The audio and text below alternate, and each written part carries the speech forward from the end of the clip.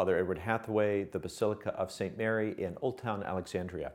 Today we celebrate the Feast of Corpus Christi, the Feast of the Eucharist, and a feast of tremendous importance to Catholics throughout the world. As the Second Vatican Council reiterated, the Eucharist is the source and summit of Christian life. The fact that our Lord is truly present, body, blood, soul, and divinity in the Eucharist is a teaching that Catholics have been willing to die for.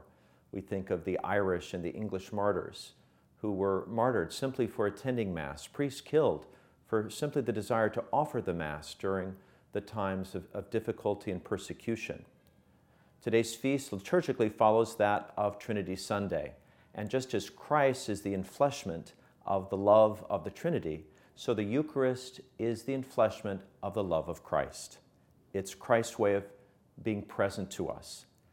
If you love someone, you want to be present to them, right? A postcard won't do, a symbol won't do. We want to physically be in their presence. And that's what our Lord accomplishes by leaving us His body, blood, soul, and divinity in the Eucharist. Whenever we walk into a church and we see the sanctuary lamp, we see that flame burning, we know that our Lord's pledge that He will always be with us is lived out and fulfilled through His dwelling with us in the Eucharist, in the tabernacle of every Catholic church. But when you love someone, you want to be more than present. If you're really in love, a man and a woman get married. They want to unite their lives, body and soul, for the rest of their life.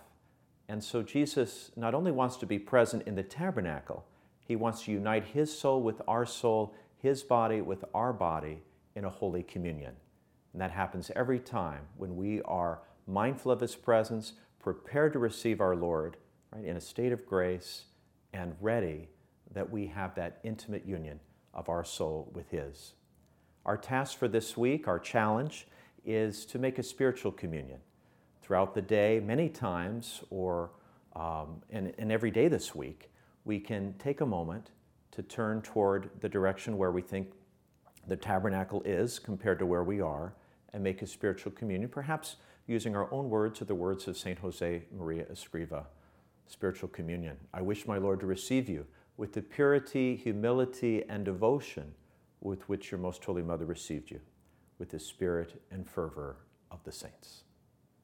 Text 2M2V to 84576. That's the number 2M, the number 2V to 84576 to get these weekly videos delivered to your mobile device.